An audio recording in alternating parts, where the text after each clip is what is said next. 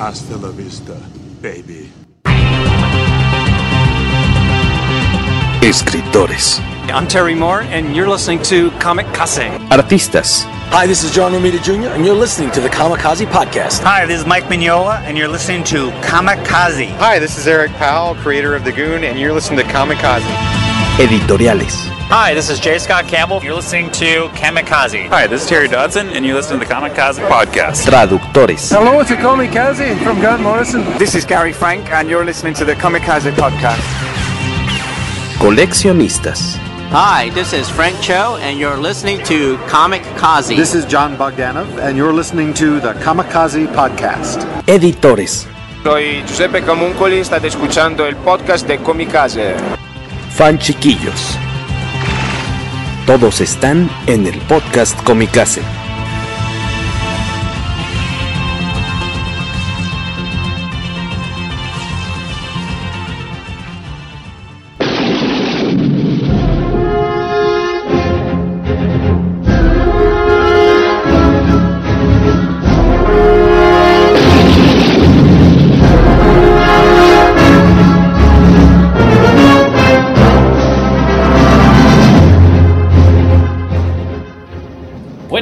Buenas tardes, buenas noches, bienvenidos al poderoso podcast Kamikaze, episodio número 97. Estamos hoy reunidos en aquí alrededor de la fogata, en las oficinas de Luis Maggi Incorporated.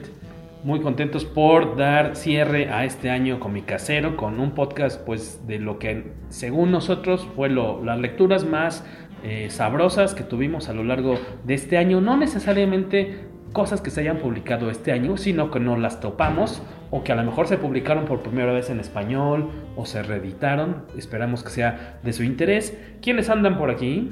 De este lado está ni más ni menos que Guaco.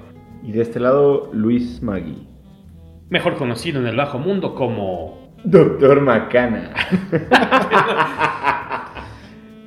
Antes de irnos bueno, y también vamos a platicar de la película animada de Spider-Man que vamos casi saliendo de verla.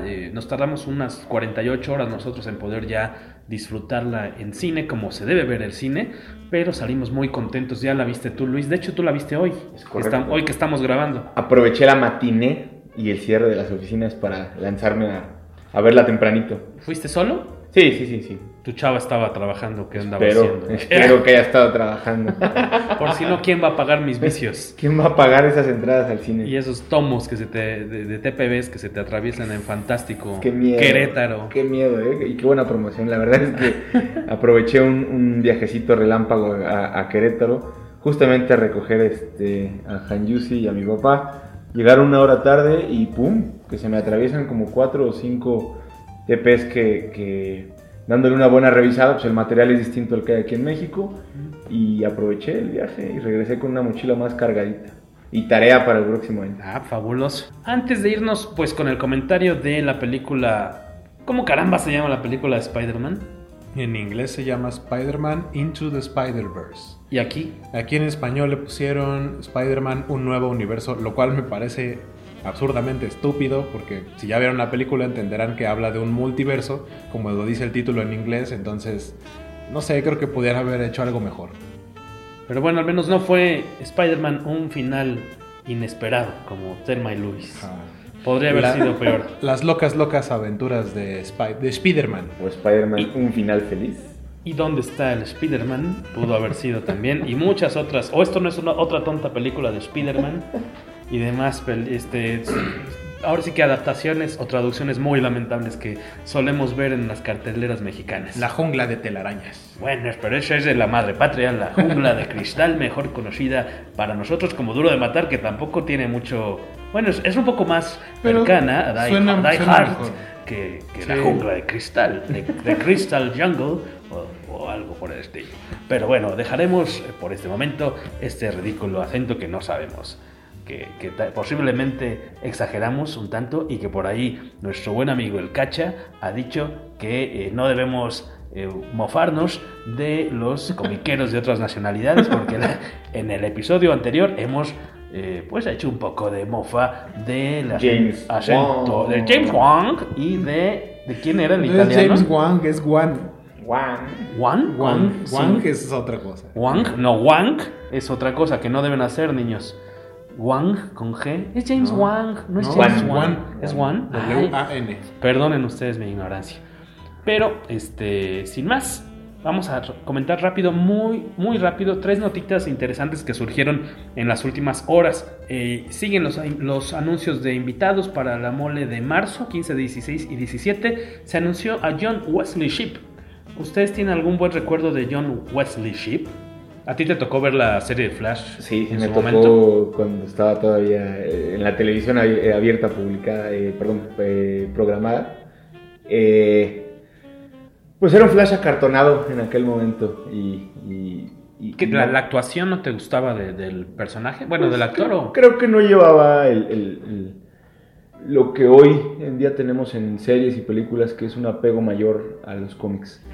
Siento que hoy, no en todos los casos, pero creo que van dando más en el clavo en cuanto a la caracterización en las series. Pero es un gran invitado, ahorita está de vuelta, ¿no? Ha estado participando en la serie de Flash como el papá precisamente de Barry, y en el crossover que hubo ahorita, estilo Elseworlds. Pues retomando, ¿no? El traje de los 90, ¿no? Con su traje antiguo, bueno, que obviamente no es el traje de esas épocas, que ya ahorita debe estar muy perjudicado, porque son pues como de látex o algún muy plástico, un poco percudido de las rodillas. Es como de las bisagras, como de terciopelo. Se ve más terciopelo con foam látex. Que digo, da el gatazo del anterior, que era muy bonito. Es una muy buena adaptación. Pero has visto, por ejemplo, de repente hay las fotos como de museo, de donde tienen archivados los trajes, los primeros trajes de Michael Keaton de Batman, que ya están hechos pedazo, porque se vuelven como polvito, como talco, y ese seguramente era el mismo material del muy bonito uniforme del Flash de John Wesley Shipp allá en el 90. Sí, seguramente el volumen lo dan con foam látex, que con el tiempo, cuando se seca, se termina haciendo polvo. Pero con traje o sin traje, la verdad es que creo que a los fans de cierta edad, a los nuevos probablemente por el tema de la serie de Flash, pero en general a los de cierta edad hacia arriba, nos da gusto que venga esta moda retro. Siento que añoramos ciertas cosas, vivimos de ciertas publicaciones, historias, autores, series, películas. Pues ahorita estamos hablando de Die Hard, ¿no? Entonces vivimos atrapados en una cúpula de tiempo donde los cómics eran mejores y donde las películas eran mejores también. Porque por cierto, cabe decir, John Wesley Shipp, si no me equivoco, es la primera vez que viene a una convención en México. No creo que haya ido a otra, no me suena. No, ni a mí. O a menos que haya ido a alguna de estas en Cancún o algo por el estilo, pero creo que no había venido.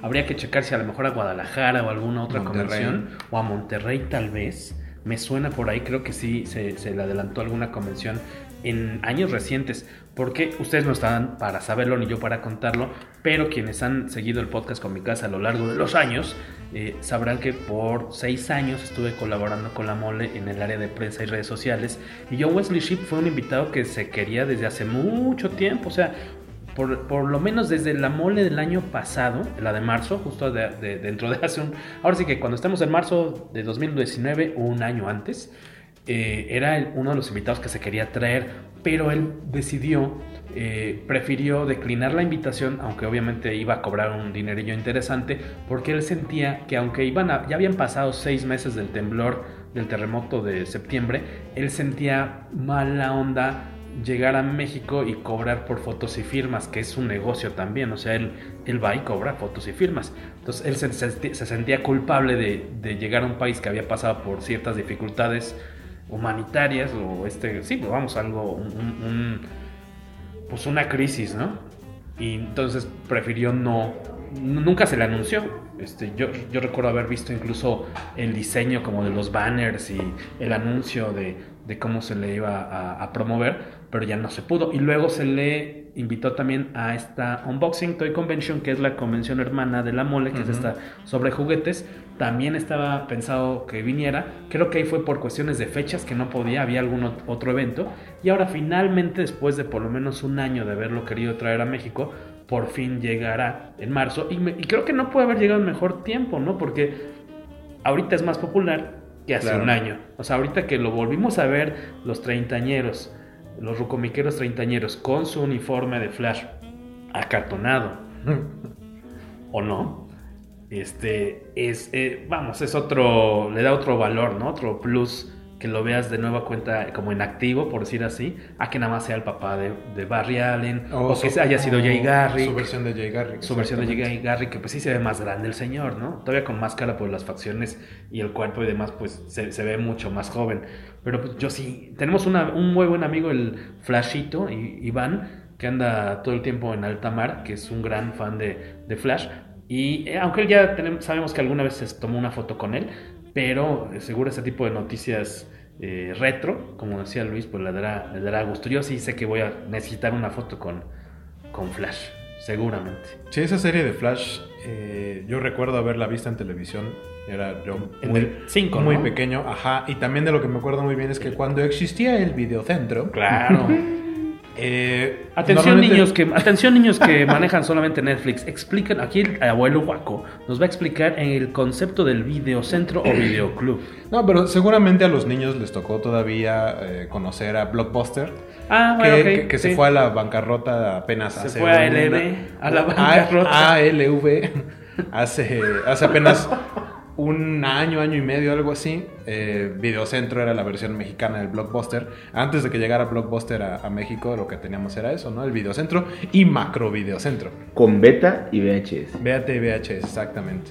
Y cuando mi sacrosanto padre decidió, vamos a llevar a los niños a que vayan a rentar alguna película, yo salía o con las de Superman de Christopher Reeve o con fueron capítulos que hicieron en formato de película casera, que justamente era, que me parece que era La venganza del Trickster o algo así. Hubo 3 de Flash. Ajá, con alguna de las de Flash era con los que yo salía del videocentro. Aquí yo lo que no sé, yo en ese entonces vivía en San Luis, a mí no me tocó ver la serie de Flash hasta después de haber visto los VHS de Flash, que decías, no manches, es una película de Flash, y en verdad era el piloto, los dos capítulos del piloto, o era un piloto muy largo, no recuerdo, que era como una película en la que es el origen tal cual de Barry, cómo matan a su hermano, que es jefe de policía y demás, el origen del traje y demás, muy impresionante para su época. La música de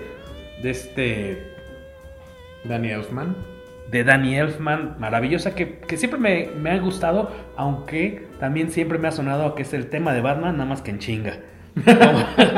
Sí, de hecho es muy parecido. Sí, ahorita que mencionas Danny Elfman, también voy a hacer la mención de que otro de los invitados de La Mole, que ya hemos mencionado muchas veces, es su santidad José Luis García López.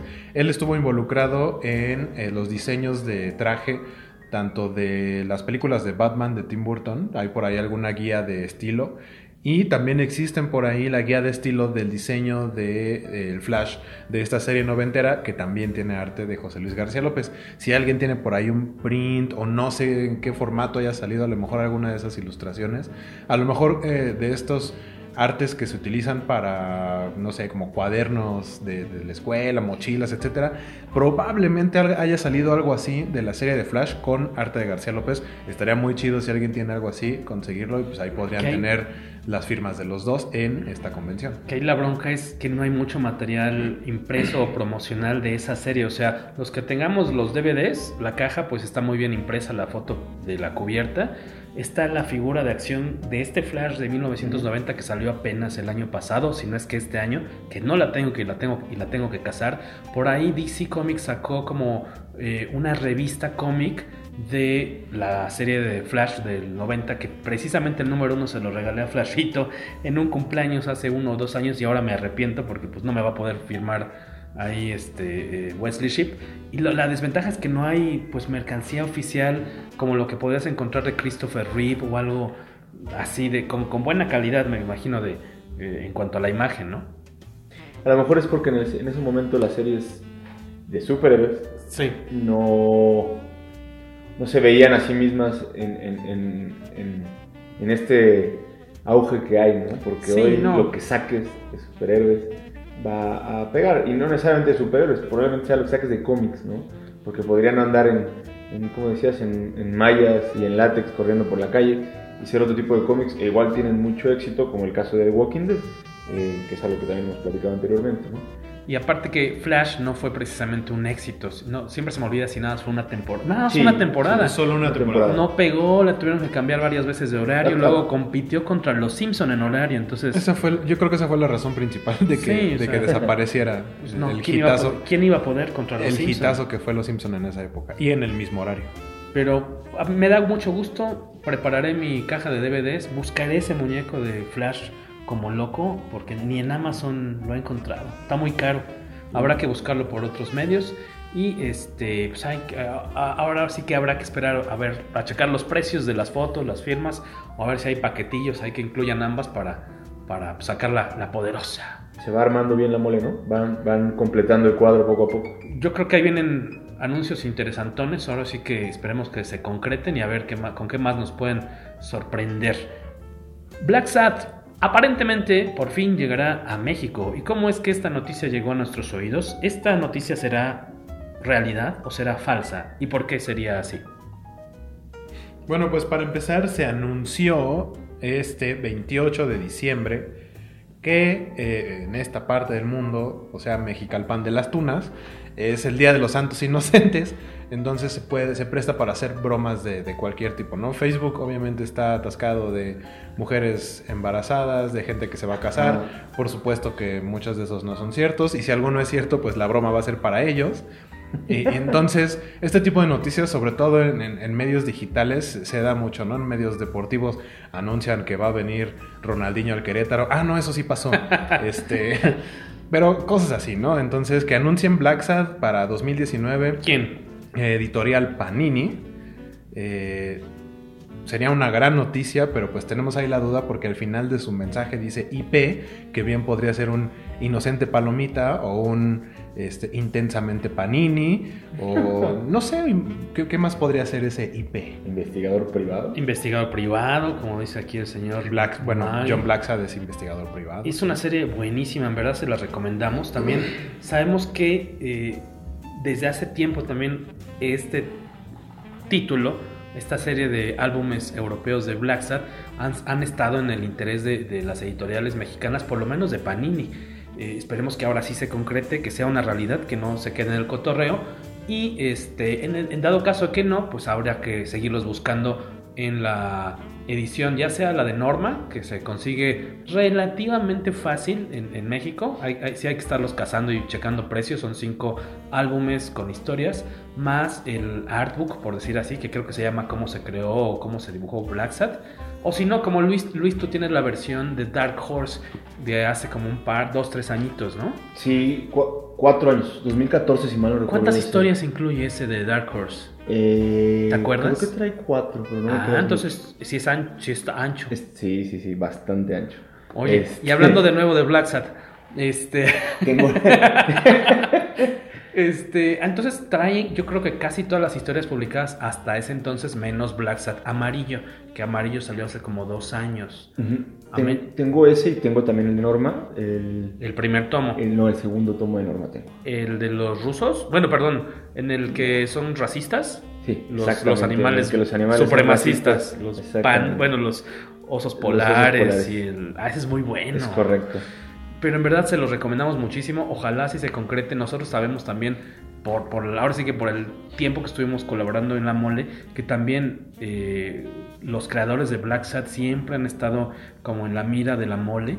Ojalá unan fuerzas la convención y la editorial para traer si pudieran traer al escritor y al dibujante, a Juanjo Guarnido, que es el dibujante, o a Díaz Canales. Juan Díaz. José, ¿es Juan o Juan José Díaz Canales? Yo lo ubico nada más como Juan Díaz Canales. Juan Díaz Canales, que es en Twitter, síganlo, es muy amable, siempre contesta. O ejerzan presión ahí en Twitter, ahí arroben a tío Panini, ¿no? Y a tío Mole, y a Juan Díaz Canales, y que se pongan de acuerdo, ¿no? Y para que vengan, sería un exitazo si tuviéramos a los creadores de Black Sat, porque también es otro tipo de autores que no solemos ver en México. De plano sí nos clavamos mucho de repente en los americanos, cuando hay autores muy interesantes en Europa. Black Sat es un cómic español, español, pero que se publicó primero en Francia, ajá, luego en España, y esperemos que ahora en México. En Estados Unidos también se Estados publicó Unidos. Después. Sí, te digo, pues de hecho de ahí sacó el Eisner Black Sad hace como 2-3 sí, años. Porque realmente se publicó algún tiempo después de lo que había sido en Europa originalmente. Sí. Es algo que es un cómic en el que muchos podrían irse con la finta por el arte de Guarnido, que parecería algo para niños, pero pues no, es totalmente una historia para adultos. Guarnido, si no me equivoco, viene de la escuela de animación de Disney. Sí. Se nota totalmente en su arte, pero ya impreso, ya viendo el cómic, es espectacular. Y creo que si es cierta esta noticia de que se va a publicar, ojalá lo publiquen en el formato europeo, que son unos libros de tamaño mayor al de un cómic promedio, se pueda, ¿no? Porque el arte de verdad que está muy, muy bonito y las historias son preciosas. Si quieren darse más o menos una idea, algo que para mí es algo con lo que se podría considerar o comparar es con la versión infantil, es con Zootopia. Si les gustó Zootopia, claro, sí. Es muy del estilo Zootopia con Black Sad en cuanto a el estilo de policías, ¿no? Y de detectives. Ajá. Y de resolver un caso, un enigma.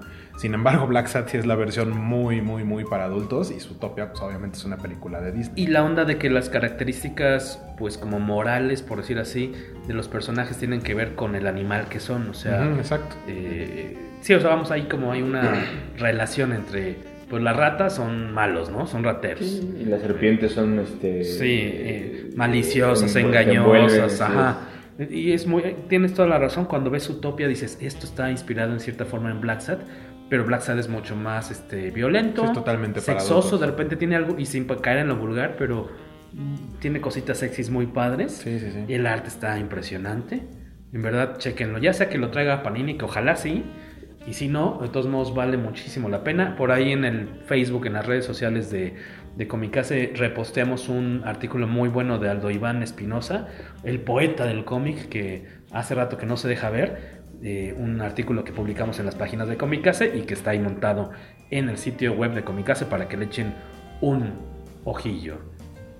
Y hablando de echar ojillos, antes de ir a la siguiente sección, a lo que le tenemos que echar un ojillo, y eso porque apenas se estrenó hoy, y hoy es día laboral para todos nosotros, excepto para... No es cierto, no es día laboral para nosotros. Waco sí tuvo vacaciones y Luis Magui está de vacaciones. Yo sí tuve que trabajar hoy, porque soy un esclavo.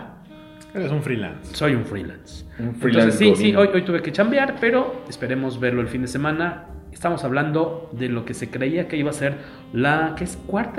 Quinta temporada de Black Mirror. No estamos hablando de cómics, así que básicamente esta es una recomendación muy rapidilla. ¿Qué es lo que les recomendamos ver este fin de semana? Se llama Bandersnatch. El tráiler de hecho salió en esta semana.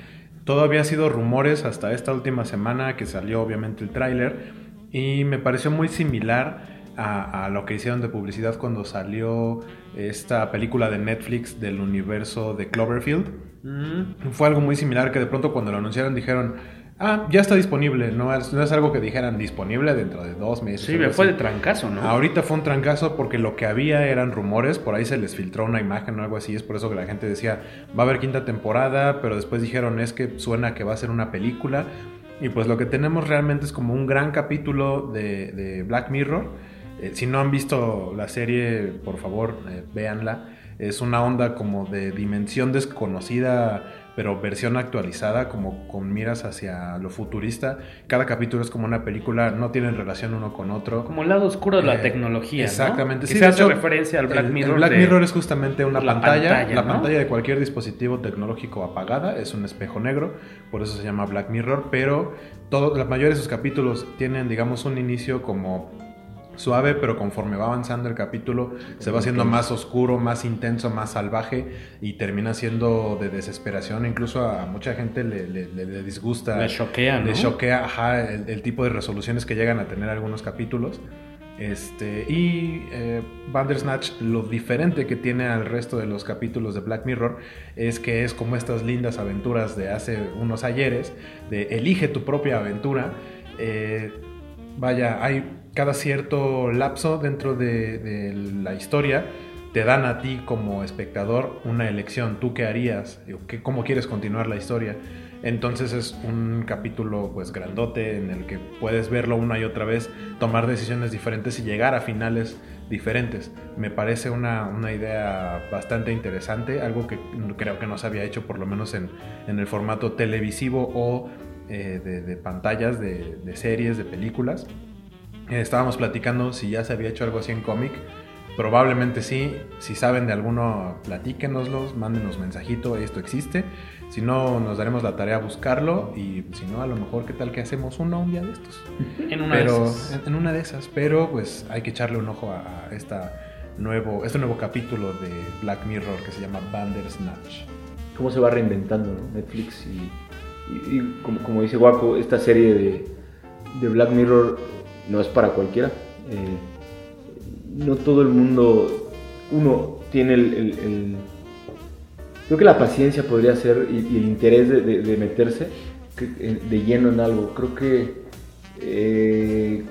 con el paso del tiempo uno tiende a leer menos el periódico y pues, lo condensamos en 30 y tantos caracteres. En los tweets. Uno tiende a poner menos atención, el span de atención que tienes hacia algo es más corto.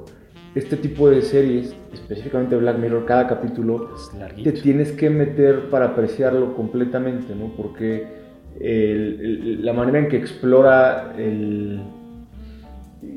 lo tecnológico, pero las reacciones humanas a todos estos sucesos. Me acuerdo mucho de aquella del premier británico. El primer capítulo. Sí. Es el primero. Sí. Y también está de la bici, ¿no? Este cuate que está en la bici con el sueño y cómo al final se ve corrompido por el sueño, ¿no? Ellos están en una bicicleta, es un chico y una chica y se come su manzana diario. Sí, los que los llevan al show. Están como pagando como sus créditos, generan sus deudas, créditos, ¿no? ajá. Sus deudas las pagan generando esa energía, ¿no? Y, bueno, en esas bandas, en fin. Ellos muestran una posición contra el sistema hasta que están dentro del sistema y entonces cambia todo, la visión cambia. Y a lo que voy es, creo que este capítulo o película en formato Netflix va a revolucionar, sí. No creo que vaya a haber más en ese formato, porque la gente no está acostumbrada, el grueso poblacional que hace los billetes para las corporaciones no está acostumbrada a meterse de lleno, a tomarse el tiempo, a disfrutarlo, a leerlo 2 veces. Tuve una conversación con mi papá hace poco. Lees un libro, ves un cómic, oye, ¿qué recuerdas? ¿Qué realmente se te queda para poder decir, oye, esta historia es así, es asá, y poder entender todo el contexto que el artista quería hacer, o en este caso los actores, el escritor, ¿no? Entonces, enhorabuena, creo que es un gran formato. Creo que, yo definitivamente, no esta semana porque me vuelvo a ir, pero en cuanto regrese la voy a ver inmediatamente, y ojalá y más gente se anime a ver este tipo de series que creo que retan un poco más el intelecto, ¿no? Te retan a desenmarañarte. Sí, que no solamente muestran una crítica social y se burlan de nuestros vicios ahora sí que de nuestro apego a las redes sociales, por ejemplo, ¿no? Al estar palomeando y me gusta y retweet, ese es buenísimo, el capítulo de los likes. Pero también te hace que te cuestiones así de, bueno, ¿qué harías tú si fueras ese personaje? O sea, aparentemente, ¿qué habrías hecho? O sea, de repente te ponen personajes que pueden parecer como pues positivos o que son buenas personas, pero meten la pata en algo y se meten en una broncota y de repente tienen que elegir entre caminos muy complicados, ¿no? O sea, creo que casi ninguno de los protagonistas de la serie son malas personas. No.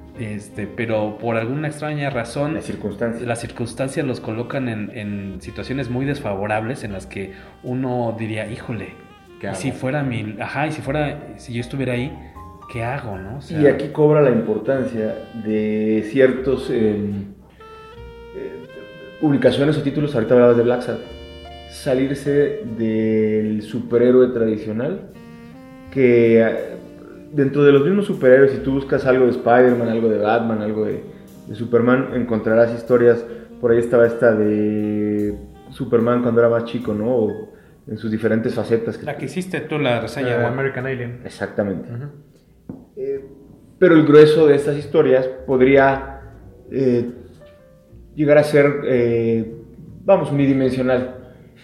Y si te sales y ves este tipo de títulos como Black Sad, que están orientados en un tema de detectives, que te llevan a otra época además, hablando de animales, ¿no? En este caso que son, pero es una época de 30, 40 años atrás, ¿no? Pensando yo que vivo en el 2000 todavía, como 50 años atrás, 60, te sacan del contexto del superhéroe de Mayas, que platicábamos hace rato, y te ponen a ver situaciones diferentes, a ver dilemas morales, a ver básicamente seres humanos en circunstancias distintas, que no han sido aún billonarios o mordidos por una araña o que vienen de un planeta alienígena, ¿no? Pues así la recomendación, échenle un ojillo o los dos a Bandersnatch y luego la platicamos. Y ahora vamos a comentar lo que ustedes no nos pidieron, que es nuestra opinión sobre pues esta película padrísima animada de Spider-Man. Como decíamos, pues la acabamos de ver hace unas horas, entonces la traemos relativamente fresquecilla. Será un comentario breve para podernos clavar después en las recomendaciones comiqueras. Ahora sí que las lecturas más chidas que tuvimos de cómics en este año, que esperamos que sean de su interés. Luis, ¿qué te pareció la película? ¿Fue lo que esperaban? Yo había escuchado, hizo mucho ruido desde que se estrenara, antes de que se estrenara aquí en México. Me tocó leer varios comentarios de está rompiendo la taquilla, también de que es la mejor película de Spider-Man en general. ¿De Avengers comentaste la vez pasada? No me acuerdo. Pues mira, me gustó, o sea, definitivamente me gustó.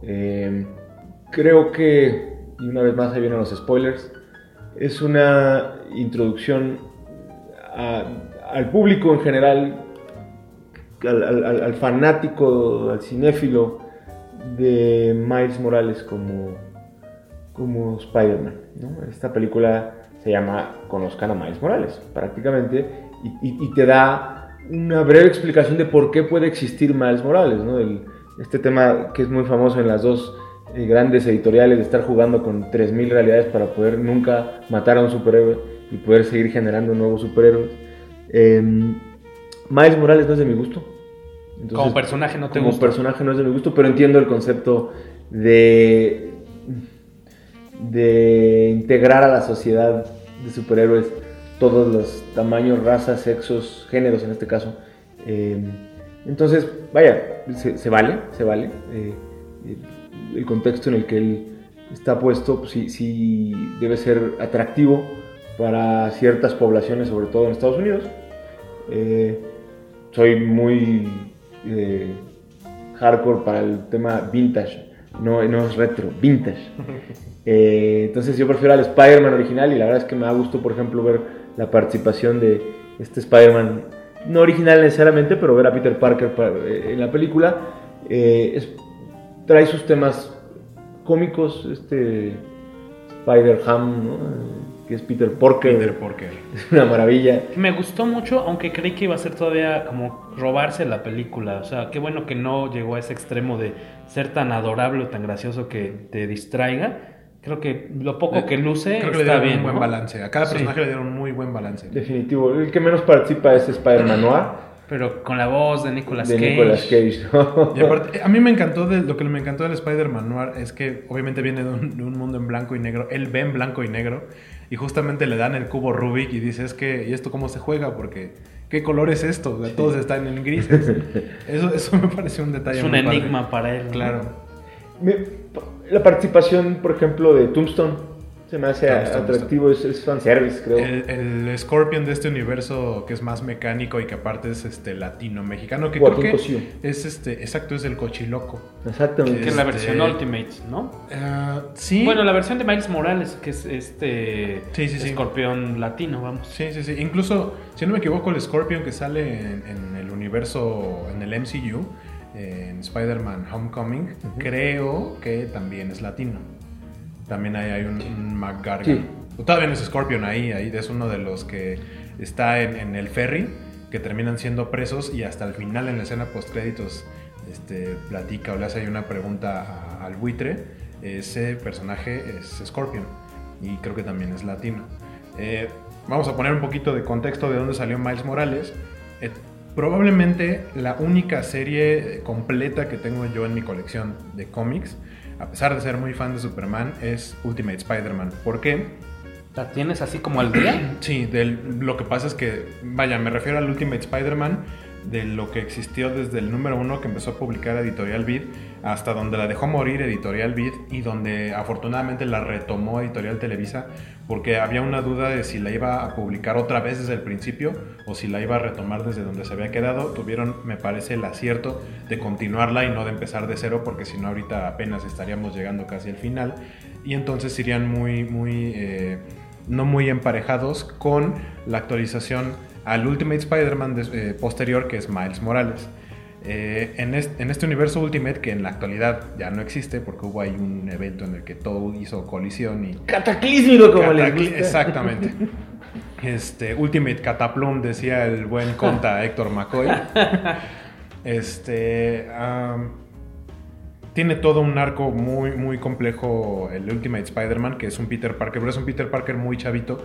Y yo tengo esta colección porque fue en el momento en el que yo empecé como bien a coleccionar cómics. Era lo que acababa de salir y dije, ok, es un número, me encontré el número 4, no me costó trabajo encontrar el 1, el 2 y el 3, y lo seguí comprando y comprando y comprando. Me encanta el arte de Mark Bagley, hay a quienes no les gusta mucho, pero a mí me gusta mucho. Esa historia, todo Ultimate Spider-Man está escrito por Brian Michael Bendis, que también tiene muchos detractores, pero creó un muy buen universo de Spider-Man desde mi punto de vista. Y vaya, llegó al punto en el que todo el mundo se enteró de la muerte de Spider-Man. Incluso en periódicos llegó a ser noticia similar a lo que pasó cuando la muerte de Superman en el 92. Pero la gente se fue con la finta, los mismos periódicos se fueron con la finta y creían que era el Peter Parker del universo 616, lo cual no estaban ahí muy enterados de este multiverso que existe en los cómics. Pero justo en el momento en el que muere Peter Parker, muy poco tiempo atrás, conocemos la historia de Miles Morales. También es de Bendis, ¿verdad? También Brian Michael Bendis sigue con la historia. Ahí sí ya cambian los dibujantes. De hecho, al final de la serie de Ultimate Spider-Man, todavía con Peter Parker, cambiaron de dibujantes. Me parece que entró David Lafuente. Probablemente por ahí ya empezaba Sara Pichelli. Y cuando termina la historia, que es con la muerte de Spider-Man, continúan con un nuevo número 1 de Ultimate Spider-Man, ya con Miles Morales, y te cuentan su historia antes de la muerte de Peter Parker, que es muy similar a lo que vemos en la película, en la que tiene al tío Aaron, que en este universo Ultimate es Prowler, pero Prowler aquí es más una especie de villano, y en el cómic es un poco más su culpa porque él tiene en su departamento una caja con la araña experimental no recuerdo si en el cómic también es de Alchemax. Y a fin de cuentas es en su departamento donde la araña muerde a Miles y obtiene estos poderes muy similares a los de Spider-Man, agregado el toque como el toque de la muerte. El piquete de araña que lo que hace es como deja inconsciente, ¿no? Paraliza a quien lo afecta. ¿Es como un toque o como un...? Sí, es un toque. ¿Es una descarga eléctrica? Ajá, ¿O parece? Sí, es muy similar. Porque un toque sería como... No ese tipo de toques. Y esta otra que está muy padre, que se puede camuflar, que se hace como el depredador así invisible. Son, digamos, los poderes extra que tiene Miles Morales, que no tiene Peter Parker. Que a mí me cae muy bien Miles. Sí. Lo estuve coleccionando los primeros X decenas de números. Uh-huh. Él y su compañero de cuarto, Ganke, o como se pronuncie. Es muy divertido. Yo esperaba que Ganke saliera en esta película, que pero sí probablemente... sale, ¿no? Sí. Sale, pero no dice una sola palabra. ¿No? Porque lo que yo creo que trataron de hacer es no distraer a la gente del universo fílmico del MCU, porque ahí al que vemos que es el mejor amigo de Peter, realmente es como es Ganke en los cómics para Miles Morales. Entonces a lo mejor creo que la gente podría confundirse de si son o no el mismo personaje. Entonces creo que a lo mejor por ese lado está bien, porque si no iban a lo mejor a atascar ya de más elementos en la historia que no eran tan necesarios y darle pie a esta opción de la historia del multiverso. El Spider-Man de Ultimate Spider-Man tiene esta como base de operaciones secretas o esto es un invento de la película. No, eso es un invento de la película. Porque aparte algo que está padre en la película, que no es tal cual una calca de los cómics, es que el Peter Parker de este universo es un Peter Parker adulto, y el Peter Parker del universo Ultimate, donde aparece por primera vez Miles, es un chavito. De hecho, cuando muere es un chavito de 17, 18 años, o sea, más o menos de la edad de Miles, tal vez un poco más grande. Y justamente Miles, en esa etapa, antes de que muera Peter, él no sabe qué hacer con sus poderes. Hasta que sucede la muerte de Peter Parker, él está en el funeral y está tratando, o sea, porque está buscando quien le ayude a saber qué hacer. Y cuando muere Spider-Man y se entera todo el mundo de que era Peter Parker, que era un chavito, etc., él se acerca a la tía May y ella es la que le da los disparadores. El traje que en la película está muy padre, que él lo rediseña porque es como artista grafitero.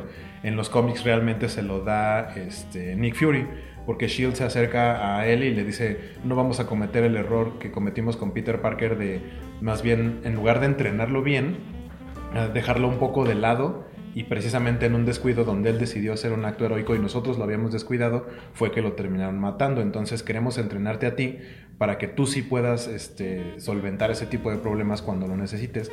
Y la primera cosa que hacen es protegerlo, por así decirlo, dándole un traje hasta cierto punto tecnológico, no tanto como el que le da Tony Stark a Peter Parker, pero el traje negro con rojo que tiene Miles Morales, es una chulada, se lo da S.H.I.E.L.D. El diseño está muy bonito, está muy padre, y me parece que está bien porque le da su propia identidad a Miles Morales. Él en sus primeros días obviamente hace lo mismo que en la película, que se busca un disfraz de esos de tienda de souvenirs, un disfraz del Hombre Araña, y es el que utiliza al principio. Ahorita si quieres, porque viene el cameo de Stan Lee, justamente ahí donde busca el disfraz. Exactamente. Sale Stan Lee, que es su último verdadero cameo. Podría ser, bueno, se supone que antes de morir grabó hay como 2-3 cositas que todavía no hemos visto, ¿no? Debe haber para Capitán Marvel y para Infinity. Para Avengers 4 Endgame. Para esa debe haber ya grabado sus cameos. Pero fue bonito esta aparición de Stan Lee también, ¿no? Claro. Muy bonita. Lo que sí, en el tema de la película, la película es un gran vehículo para generar una mayor base de fans para Miles Morales como Spider-Man, llamémoslo así, ¿no? Y para los demás Spider-Man que sale en la película, ¿no? Y para hacerle un boost a Spider-Man, porque hoy el tema de los Vengadores, el tema de Batman, el tema de la Liga de la Justicia, creo que de alguna manera puede ser un pequeño impulso para mantenerlo en el nivel, a nivel cinematográfico, no estoy hablando de cinematográfico. En la parte de los cómics, yo, ahorita que toca Waco lo del multiverso y estando aquí con el Spider-Verse, el TP en la mano que tenemos, creo que quitando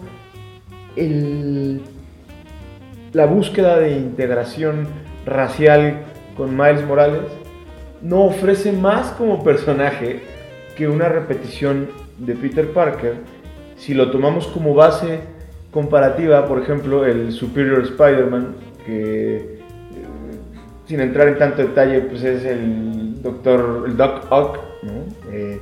Que entra en el cuerpo de Peter Parker y tiene una visión distinta y radical del cómo proceder como superhéroe, ¿no? Entonces tienes algo nuevo que ofrecer a los lectores, independientemente si puede estar o no fumado el tema de que esté el Doc Ock allá adentro. Yo te diría que no es tan nuevo. Con el Cock adentro. Con el Cock adentro. Con el Doc Ock. Yo te diría que eso no me parece una idea tan nueva, porque es algo que vimos en los 90 cuando Jean-Paul Valley se convierte en Batman. Es exactamente lo mismo, salvo la parte de que está dentro de la mente del otro personaje. Completamente de acuerdo. Es el efecto Whoopi Goldberg de Ghost. Algo así. No, y a lo mejor no es lo más innovador, pero hablamos de un Batman oscuro a un Batman sádico, ¿no? O sea, es el tema de Jean-Paul Azrael volviéndose Batman cuando le quiebran la espalda en 93, 94, 93.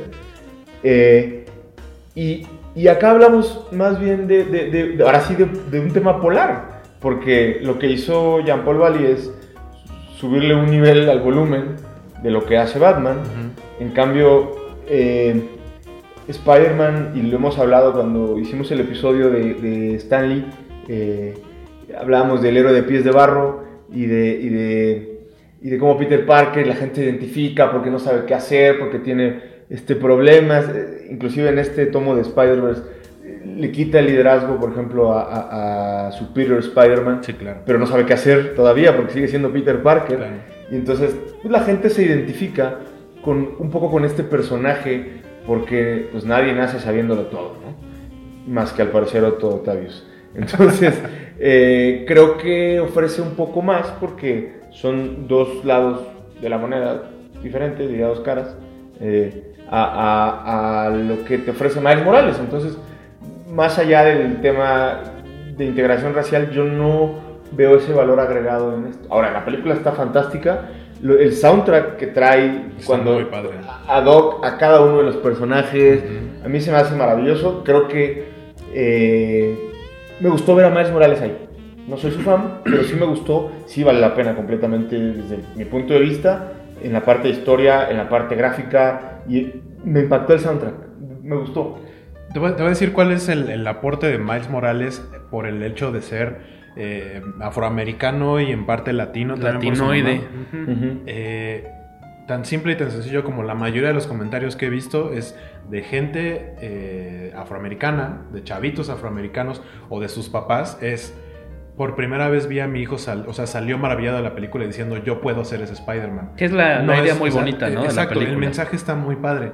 Y esa fue la idea del personaje. A mucha gente, como los comic gators y etcétera, les molesta que haya este tipo de cambios o adaptaciones.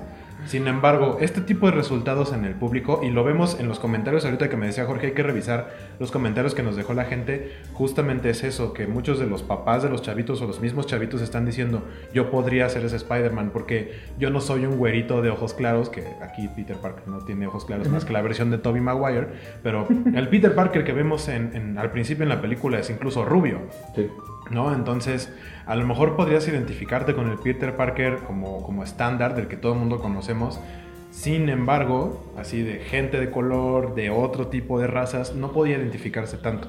Miles Morales les da esa oportunidad y es a lo que están llegando, lo cual me parece muy bueno y es un mensaje muy padre. Sí. Yo creo que es bueno. O sea, es que Spider-Man también te trae a la mesa a las mujeres. Creo que se identifican más con los personajes. Y visualmente es un experimento padrísimo, ¿no? O sea, tiene un chorro, está bien locochón. La pelea final ahí, como en esta onda que se está no sé, contra Kingpin, está psicodélico ahí. Ajá, un cruce Pink Floyd, ¿no? Ajá, ándale, sí. Es un cruce de colores y de universos rarísimo, pero está muy padre. Todo lo que sucede en pantalla, los gráficos, como las onomatopeyas, es muy bonito. Creo, bueno, no tal cual, yo no había visto una película animada con ese tipo de recursos. Probablemente este estilo de animación seguramente solo se ha visto como en algunos cortos, ese tipo de cosas, pero así en un filme animado completo creo que no. Y además después de que hace una semana venía yo viendo Ninja Batman, creo que pasé al primer mundo completamente. ¿Sí está muy gacha? Sí, te recomiendo que no la veas. Mi problema, ahorita haciendo una anotación al margen de lo de Spider-Man, sí, a mí Ninja Batman lo que me estorbó fue que siento que los personajes son como marionetas. Eso fue lo que no me gustó, como que la animación es muy fluida, pero carecen de vida, como de una expresión propia. Sí siento que son ahí como así de un titiritero medio raro. Se me grabó mucho el episodio pasado, comentaste justo eso. La animación que tiene esta película es muy buena, de verdad. Y la interacción de los personajes como en diferente... Porque Spider-Ham y Spider-Man Noir y los demás Spider-Mans están hechos como en gráficas distintas, ¿no? Sí. Conviven en ese mismo universo, en una misma toma, de una manera única. Otra cosa que a mí me gustó mucho, el humor del Peter Parker gordo. Bueno, no gordo, rollizo, ¿no? Porque come mucha pizza. Maduro. Me gusta mucho el sarcasmo que utiliza, ¿no? De, te voy a dar un consejo, sí, ponte tal con las comisuras del traje, ¿no? Se me hace maravilloso, la verdad es que disfruté mucho cómo lleva ese humor y luego cómo entra el humor del puerquito, ¿no? A mí la disfruté mucho la película, la verdad. Todas estas pues autoparodias y burlas, lo del meme, lo del baile de Tobey Maguire, eso todo ese tipo de referencias a las partes más gloriosas y menos gloriosas de Spider-Man en la tele y en el cine. Son muy bonitas. Incluso en los cómics, estos momentos en los que cada uno de los personajes aparece por primera vez y de pronto vemos una portada de cómic así de, aquí vamos de nuevo, yo soy tal y hasta tal día yo era el único e inigualable Hombre Araña. Eso está muy padre, la verdad. Muy bonita. Por ahí en redes sociales nos dejaron comentarios acerca de esta película. Boris Ibnarok en Instagram, que nos sigue como Revista Comicase, háganlo ustedes también, dice que estuvo bien chida. El señor Chiñas, Beto Chiñas, artista de cómics, dice que sin duda lo mejor que ha visto en el año en cine. Al menos para él le latió bastante. En Twitter, ¿qué nos dejaron por ahí? En Twitter tenemos a Willy Holland, que le mandamos un saludo. De ahí de One Shot Comics, ¿qué dice Willy? Dice que es su película de cómics favorita. ¿Qué más nos dejaron por ahí? Tenemos a Avisaí Glesga. Sin duda la mejor película de animación de Spider-Man. Quedó sorprendido. Y de Spider-Man. Probablemente sí, de Spider-Man. Probablemente sea la mejor película. El que ni estudia aún no ha visto la película. Agustín Mendoza tampoco. RRM en Twitter dice que también espera verla este fin de semana. Y Alejandro Moreno, ¿qué dice? La película fue muy buena, no esperaba mucho y terminé maravillado. Que creo que eso pasó con mucha gente que a lo mejor no tenía mucha idea o no sabía que se iba a estrenar o lo veían como de, va a ser una película más del Hombre Araña y va a ser de animación. Creo que sí. Yo cuando vi el primer tráiler dije, ¿qué onda con la animación? Ahí fue donde a mí me emocionó, principalmente el estilo visual. Ya cuestiones de historia, pues era a ver qué nos van a presentar. Las críticas antes del estreno decían que estaba muy buena y creo que se quedaban cortas. La verdad, la película es muy, muy, muy buena. Hay que verla de nuevo. Aguanta varias, como dicen algunos, varios visionados más. ¿No? Una nota del pie. Hay una escena al final de los créditos donde aparece Spider-Man 2099. Que a mí me tocó que los de al lado se emocionaron mucho. Yo los vi muy jóvenes como para emocionarse por Spider-Man 2099. ¿Por qué es popular el personaje? Porque cuando es mega noventero. Lo que pasa es que en Spider-Verse reaparece el Spider-Man 2099 en los cómics. En los cómics. Y no es como muchas otras variantes que aparecen del Hombre Araña que salen y se van o salen y se mueren. Y los matan luego. Exactamente. El Spider-Man 2099 es muy importante en los cómics de Spider-Verse. Tan es así que se le hizo su propio cómic de Spider-Man 2099 después de que salió Spider-Verse. Que es el latino, ¿no? Miguel O'Hara. Miguel O'Hara, sin embargo, en Spider-Verse no estoy muy seguro. Quiero investigar por ahí qué fue lo que pasó. Porque al parecer este Spider-Man 2099 que aparece en Spider-Verse no es el mismo que el de los cómics de los 90. ¿Por qué? Porque el de Spider-Verse se llama Michael O'Mara, no Miguel O'Hara. Entonces es algo así, probablemente estemos viendo algo similar a los dos Peter Parker que vimos en la película. Que uno era rubio y joven y el otro es el grande y gordo que vimos. Es como una variación. Probablemente es una variante del Spider-Man 2099. O falsificó su pasaporte, ¿no? Como muchos lo hacen. No, se supone que este Spider-Man, Miguel O'Hara, viene al presente y manda precisamente a Superior Spider-Man al 2099, claro, donde Otto Parker Octavius absorbe tecnología de allá y se vuelve todavía más fuerte en cuanto a lo que absorbe en el traje y las maravillas que puede hacer con la tecnología que hay en el futuro. Exacto, la ¿no? tecnología del futuro. Sí, a mí sí me gusta ese Spider-Man 2099. Sí. De hecho, en general, esas posibilidades como el Batman Beyond, el Punisher 2099, creo que son variantes interesantes de los superhéroes. Y por último, Nacho Ortiz en Facebook, ahí búsquenos como Revista Comicase. Nacho Ortiz nos dice, como decía un amigo, es el mejor cambio de estafeta del legado, desde Batman Beyond. Pero toda la historia, la emoción y diversión de esta película las resumo en las 3 palabras que dijo mi hijo de 6 años al terminar la función. Yo soy Miles. Padrísimo, ¿no? Sí, a dos con lo que comenta es lo que comentábamos ahorita, justamente. Otro poquito de contexto, porque a fin de cuentas esta película o estas historias son una mezcla de 2 ideas, que uno fue el Ultimate Spider-Man, donde aparece Miles Morales, y el otro es Spider-Verse, que es la serie de cómics con una base escrita por Dan Slott. Sin embargo, Spider-Verse no se hubiera llevado a cabo de no ser por un par de videojuegos que salieron por... El primero salió por ahí de 2010, que se llama... ¿Edge? No, Spider-Man Shattered Dimensions. Ah, cierto. Es de 2010. ¿Es el que está escrito por Dan Slott? Está escrito por Dan Slott, exactamente. Ahí tuvo la idea de mezclar universos y de tener en el mismo juego. Ahí son 4 universos, 4 versiones de Spider-Man. Ahí es la primera aparición del Spider-Man Noir.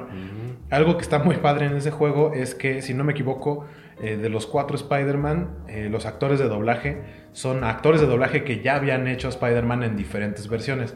Entonces está, por ejemplo, Neil Patrick Harris, que, si no me equivoco, hacía Spider-Man en la serie de MTV. Sí. Está el que hacía la voz de Spider-Man, Josh Keaton, hizo la voz de Spider-Man para la serie Spectacular Spider-Man, pero también la hizo, no creo que no en la serie noventera, pero en muchos otros de los videojuegos. Y los otros 2 actores no recuerdo sus nombres, pero también habían hecho el personaje en otras versiones. Entonces el juego está muy divertido, está muy padre. Es de 2010, a lo mejor por ahí tuvieron chance de jugarlo o tienen chance de ver algún en YouTube algún video de ver ¿Un gameplay o algo un así? Gameplay, de qué trataba el juego. Después existió Edge of Time, en el que nada más no era tanto entre universos, sino viajes en el tiempo, y ahí sale el Spider-Man 2099.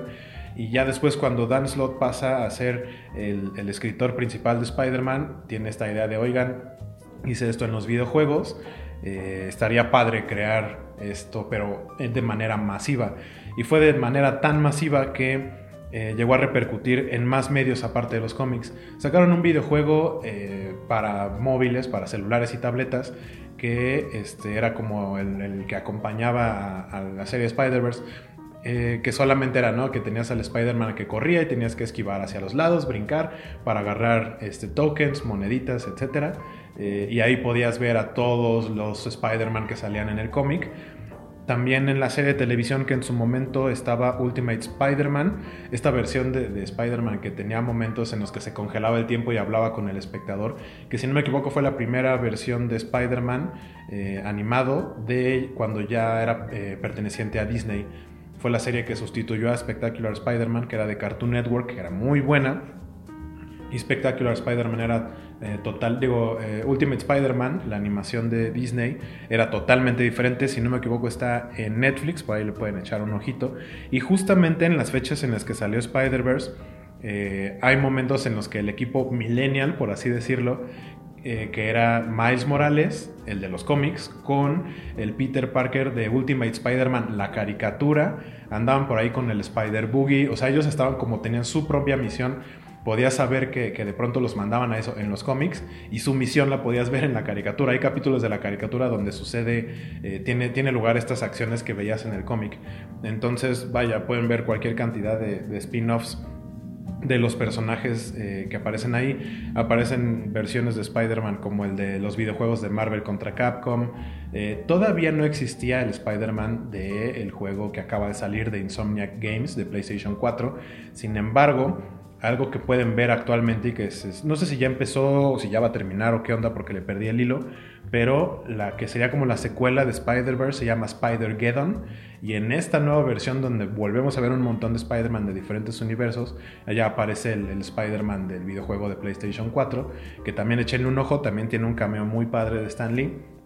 El punto es que esta fusión de universos que tuvo inicio en la mente de Dan Slott para un videojuego de 2010, creo que rindió muy buenos frutos y la verdad está muy divertida. Y para concluir con esta edición del poderoso podcast Comikaze, nos vamos a ir con nuestras recomendaciones, reseñitas de lo que disfrutamos más de lectura comiquera en este año. Ahora sí que 3 recomendaciones por piocha. Empezando con Waco, y tenemos un tiempo límite de 1 minuto para que parlotees sobre la primera de tus recomendaciones. Bueno, mi primera recomendación, ya estábamos mencionando hace un ratito con la película de Spider-Man Into the Spider-Verse, es el TPB que recopila todo el arco de Spider-Verse.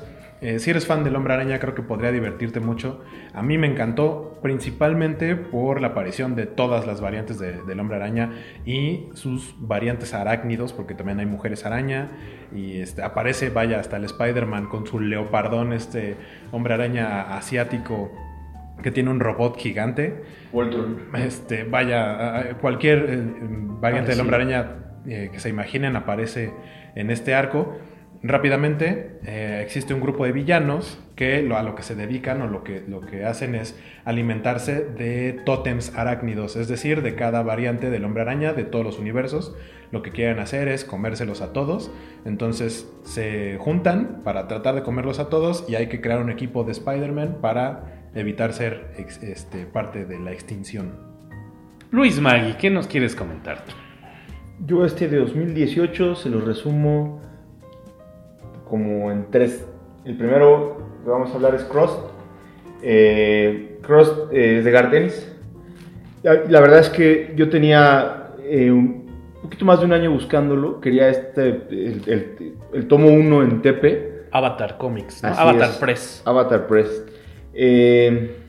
Híjole, no me gusta decir que es algo como The Walking Dead, pero tiene que ver con una infección extraña que vuelve a todos los seres humanos asesinos, violadores, liberan los instintos más bajos que hay, ¿no? Este es un cómic para adultos 100%, no es recomendable para niños, y con un tinte cero heroico, es supervivencia pura, y es, pues, si existe humor, es humor negro, no hay esperanza. La verdad es que es un cómic que para el que le gusta algo hardcoreoso, es 100% recomendable. Y el arte es de Jason Burrows.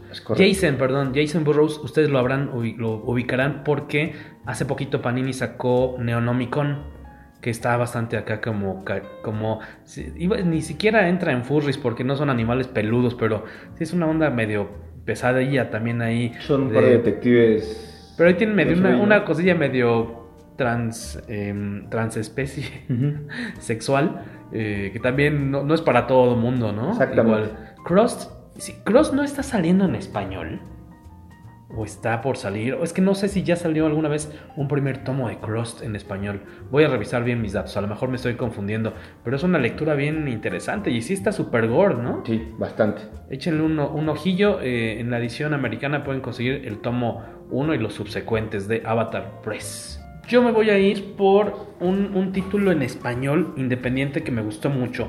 De hecho, tuvimos algunos a la venta en los recientes Albertones que hicimos para recaudar fondos para nuestro amigo Beto Calvo. Se trata de Cuentos de Terror, volumen 1, de Edu Molina. Es este artista de origen argentino, pero que ya también, si no me equivoco, tiene nacionalidad mexicana. Edu Molina, de hecho es casi vecino mío, vive muy cerca. Es una antología de historias de terror, no necesariamente escritas por él, sino por distintos amigos suyos, colaboradores, tanto argentinos como mexicanos. Este es publicado es una coedición de Latino Toons y Animal Gráfico AC, y son como unas 10 historias de terror, pero con humor negro, muy muy divertidas en verdad, que tienen un giro humorístico casi siempre sorpresivo. En las últimas páginas, en las últimas viñetas. Y tal vez la historia que más me gustó es una que no tiene que ver con monstruos o con zombies o caníbales, sino una historia que tiene que ver con la desaparición de un periodista por motivos políticos en Argentina. Como decía, sin tener un solo monstruo, es escalofriante.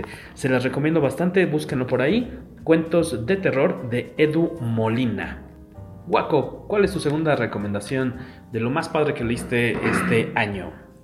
Más allá de lo que leí este año, es algo que estoy empezando a releer a finales de este año. Es ni más ni menos que Umbrella Academy, ya que hablaba de Spider-Verse como adaptación cinematográfica. En febrero de este año va a estrenar Netflix la serie de televisión, o bueno, de dispositivos, de Umbrella Academy, que es una familia de superhéroes. Son hermanos que fueron adoptados por Sir Reginald Hargreaves, mejor conocido como el Monóculo. Son niños como especiales, con poderes, poderes muy raros, muy fuera de lo común. Se podría decir que son como una variante de los X-Men, en una historia escrita por Gerard Way, mejor conocido como vocalista de My Chemical Romance, que me parece que hace muy muy buen trabajo en historias. Están muy locas, están muy padres. El arte es de Gabriel Bá, el brasileño, que tiene por ahí también a su gemelo Fabio Moon. No se la pueden perder, está muy padre. Ya viene la serie, pero mejor primero lean los cómics. Y que el arte tiene un como saborcito de Miñola, ¿no? El arte de Gabriel Bá sí me parece que es como el estilo de Mike Mignola, pero un poco más toon, pero con unos contrastes muy muy similares. De verdad no se lo pueden perder. ¿Cuántos tomos o historias, arcos hay de Umbrella Academy? ¿Son tres arcos? Más ¿Son el tres nuevo? arcos? No, ¿O son más dos el arcos. El primero es la suite del Apocalipsis. Ajá. El segundo es el de Dallas, ¿no? Dallas. Y el tercero es Hotel Oblivion, que tardó alrededor de 10 años en salir. Sí. Empezó a salir en octubre y se supone que de cada uno son 7 capítulos. Hotel Oblivion apenas ahorita está saliendo. Estoy esperando a que se complete para comprar el TP y leerlo completito. De Umbrella, ¿cuál es tu personaje favorito? Space Boy. Space Boy. Es un chavo en el cuerpo de un gorila. Es Superman como gorila, por eso te gusta. Algo así. Lo ves reflejado ahí. A mí siempre se me olvida si es número 5 o número 4. El chavito que haces. Es que aparte es .5, ¿no? Sí. .05, algo así se llama. Cuando se hablan entre ellos es nada más número 1, número 2, número 5. Número 5, que es un chavito como el asesino número 1 del mundo, pero encerrado en el cuerpo de un morrito como de 6 años, 7 años, ¿no? Que tiene el poder de viajar en el tiempo. Ese es mi favorito. Sí. Ya has checado Umbrella Academy, te la recomendamos mucho. Muy padre, y aparte son súper poquitos números. Son 7 números por cada arco.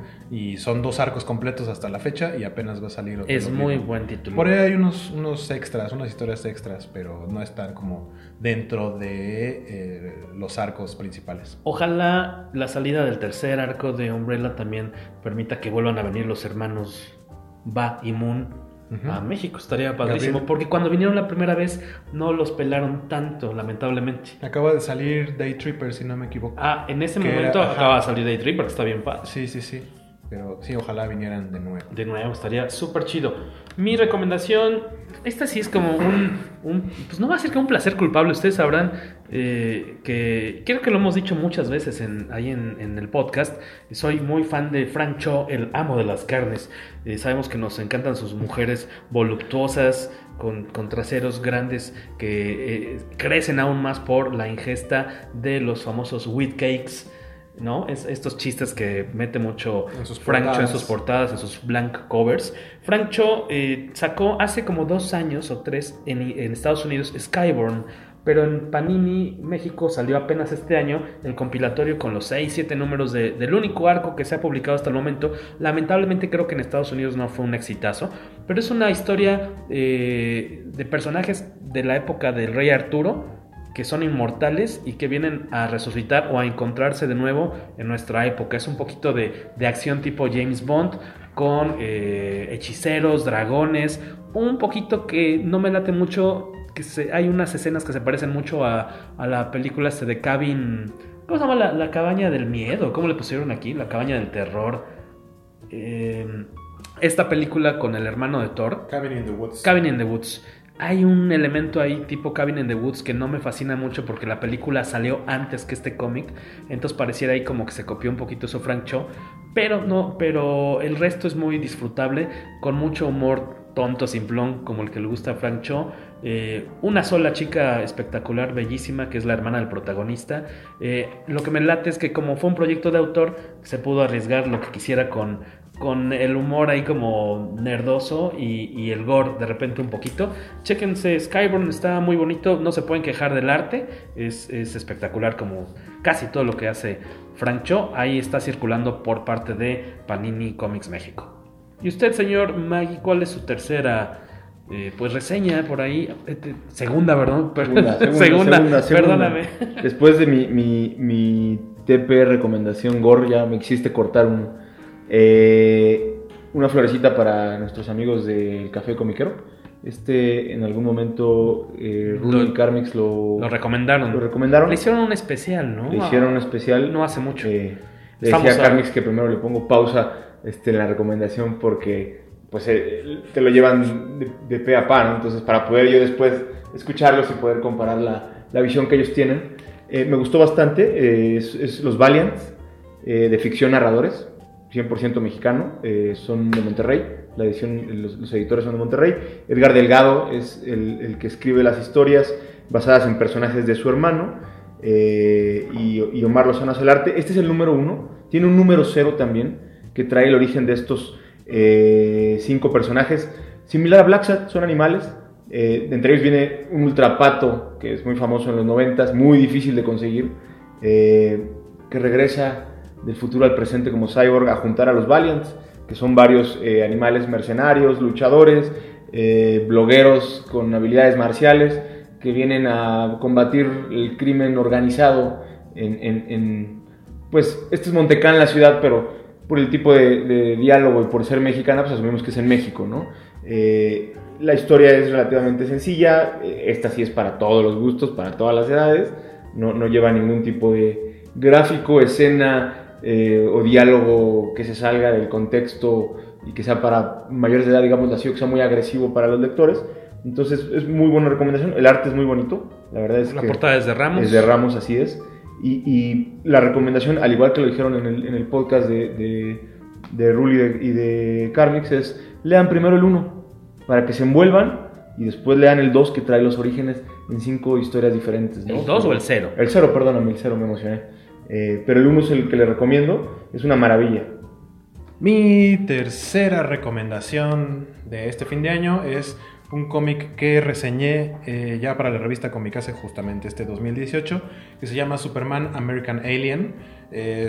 Yo lo tengo en un recopilatorio y básicamente es otro cómic de inicio de superhéroe, en este caso de Superman, pero ambientado en la actualidad, ¿no? Al parecer quieren hacer eso cada 5 o 10 años, no sé. Lo que me gustó de este es que como no lo meten como parte de la continuidad del Superman normal de los cómics, está muy padre como esta nueva visión. Tiene muchos artistas diferentes que hacen historias cortas, obviamente también con escritores diferentes para cada título, pero está muy padre. A mí una historia que me gustó mucho es, por ejemplo, que es un Clark Kent muy joven que obviamente todavía está temeroso de qué onda con sus poderes. Nunca ha salido de Smallville, por así decirlo, y él quiere aprender a volar, no volar por su cuenta propia, sino volar en una avioneta. Se la lleva, tiene por ahí un accidente, se estrella, termina en un yate. Hay una mega fiesta de cumpleaños de algún millonario que resulta que están festejando a Bruce Wayne, y como nadie de los que están ahí en la fiesta conoce físicamente a Bruce Wayne, creen que es él, y él, a contrario de lo que haría cualquier otra versión de Superman, se aprovecha del momento y dice, pues voy a fiestear, y termina fiesteando ahí con todos los invitados de Bruce Wayne cuando Bruce Wayne andaba por ahí. Pero vaya, me parece una adaptación muy divertida, actualizada del origen de Superman. ¿Cuántos números? Me parece que son como 9 números. Okay. Realmente no es algo muy largo. El tomo pues, sí está choncho, pero es muy entretenido, se lee muy rápido. El arte en general está muy bonito. Échenle un ojo, está publicada en la revista Comicase, mi reseña más amplia sobre este cómic Superman American Alien. Y yo me voy a ir, la tercera y última de las mías. Ya habíamos por ahí compartido en Instagram, presumido una foto de un muy bonito tomo que es Bram Stoker's Drácula, que es la recopilación por primera vez en la historia de la miniserie que está basada, es la adaptación de la película de Bram Stoker, de la película de Francis Ford Coppola a cómic. Esta compilación está muy bonita, solamente es en blanco y negro, es en un tamaño grandote como de álbum europeo. El guion es de Roy Thomas, la adaptación.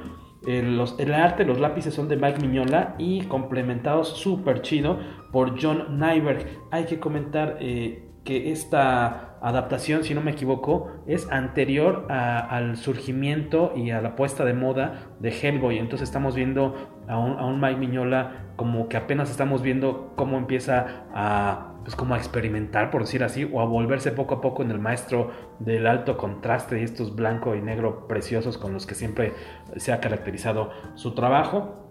Esta edición especial es de IDW, salió apenas en julio, este verano. Búsquenla, vale mucho la pena. Y sobre todo porque al final trae aparte de ser una adaptación muy bonita, que no solamente son como que la copia de ciertos fotogramas de la película, al final trae unos extra que por primera vez se publicaron, nunca antes habían visto, que son tanto scans de algunas de las páginas a lápiz de Mike Mignola, como algunas partes entintadas por John Nyberg, sobre todo las portadas e interiores a lápiz y o a tintas. En verdad vale mucho la pena. Si son fans de Vlad Tepes, pues éntrenle a este compilatorio. Y Luis Magui, ¿con qué vas a terminar tus recomendaciones? Cierro con Starlight, el regreso de Duke McQueen, de Mark Millar, con arte de Goran Parlov. Es prácticamente para todos aquellos que les gusta Flash Gordon. Es el regreso de Flash Gordon. Es Flash Gordon per se. Es como The Dark Flash Gordon Returns. Básicamente. No, a mí me encanta, así lo veo. Este tipo de historias ambientadas en un futuro donde el héroe se ha hecho viejo. O a lo mejor no The Dark, sino The Fat Flash Gordon Returns.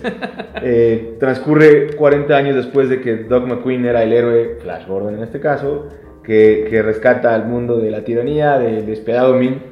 Sí, regresa y bueno, pues ya no es quien solía ser. Es que nadie le cree que salvó a otro mundo. Nadie le cree en su mundo, sus hijos no le creen, su esposa recién ha fallecido. Y cuando regresa, pues no sabe si tiene hoy en día, a los 60 y 70 años de edad, los elementos suficientes para volver a hacer un último intento de ser un superhéroe, ¿no? De limpiar su nombre, ¿no? Porque es como el loco del pueblo. Es correcto.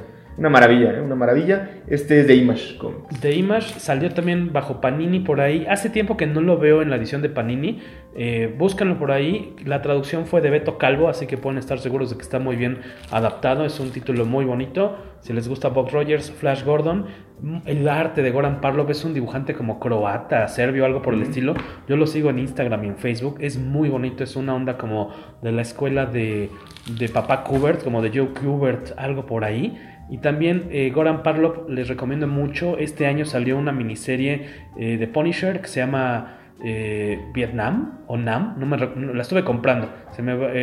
Ahora sí que las aventuras de Frank Castle en Vietnam antes de volverse en el castigador. Starlight, qué bonita recomendación, señor. Yo creo que usted quería hacerme la barba, ¿verdad? No. Échenle el ojillo por ahí. Y pues así hemos llegado al final del podcast Comicase número 97, dice Waco, que él sí lleva bien las cuentas y por eso no es papá todavía. Esperamos que haya sido de su interés pues todo este choro que nos echamos a lo largo de esta última hora, los chismes, nuestra opinión sobre la película de Spider-Man y estas recomendaciones. La verdad, si quieren luego conseguirlas y no saben dónde, pues mándenos un mensajito ahí por redes sociales para que les podamos orientar un poquitín por dónde encontrar estos títulos. Pues algún anuncio parroquial, algo antes de despedirnos, jóvenes. Síganos en redes sociales, en Instagram, en Twitter y en Facebook.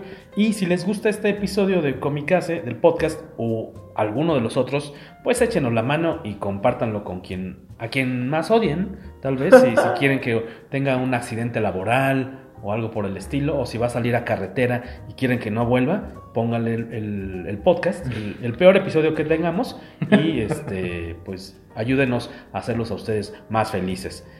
¿Alguna otra cosa antes de despedirnos, jóvenes? No, pues síganos en redes sociales, a Revista Comicase. A mí me encuentran como SkyWaco en todas mis redes y ya. Doctor Macana en Instagram. Por el rato voy a postear las fotos donde están las portadas de varias de las recomendaciones que les pusimos el día de hoy.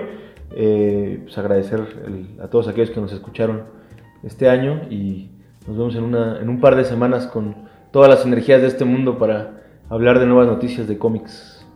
Nos vemos en el 2019. Esto fue todo por hoy. ¡Abur!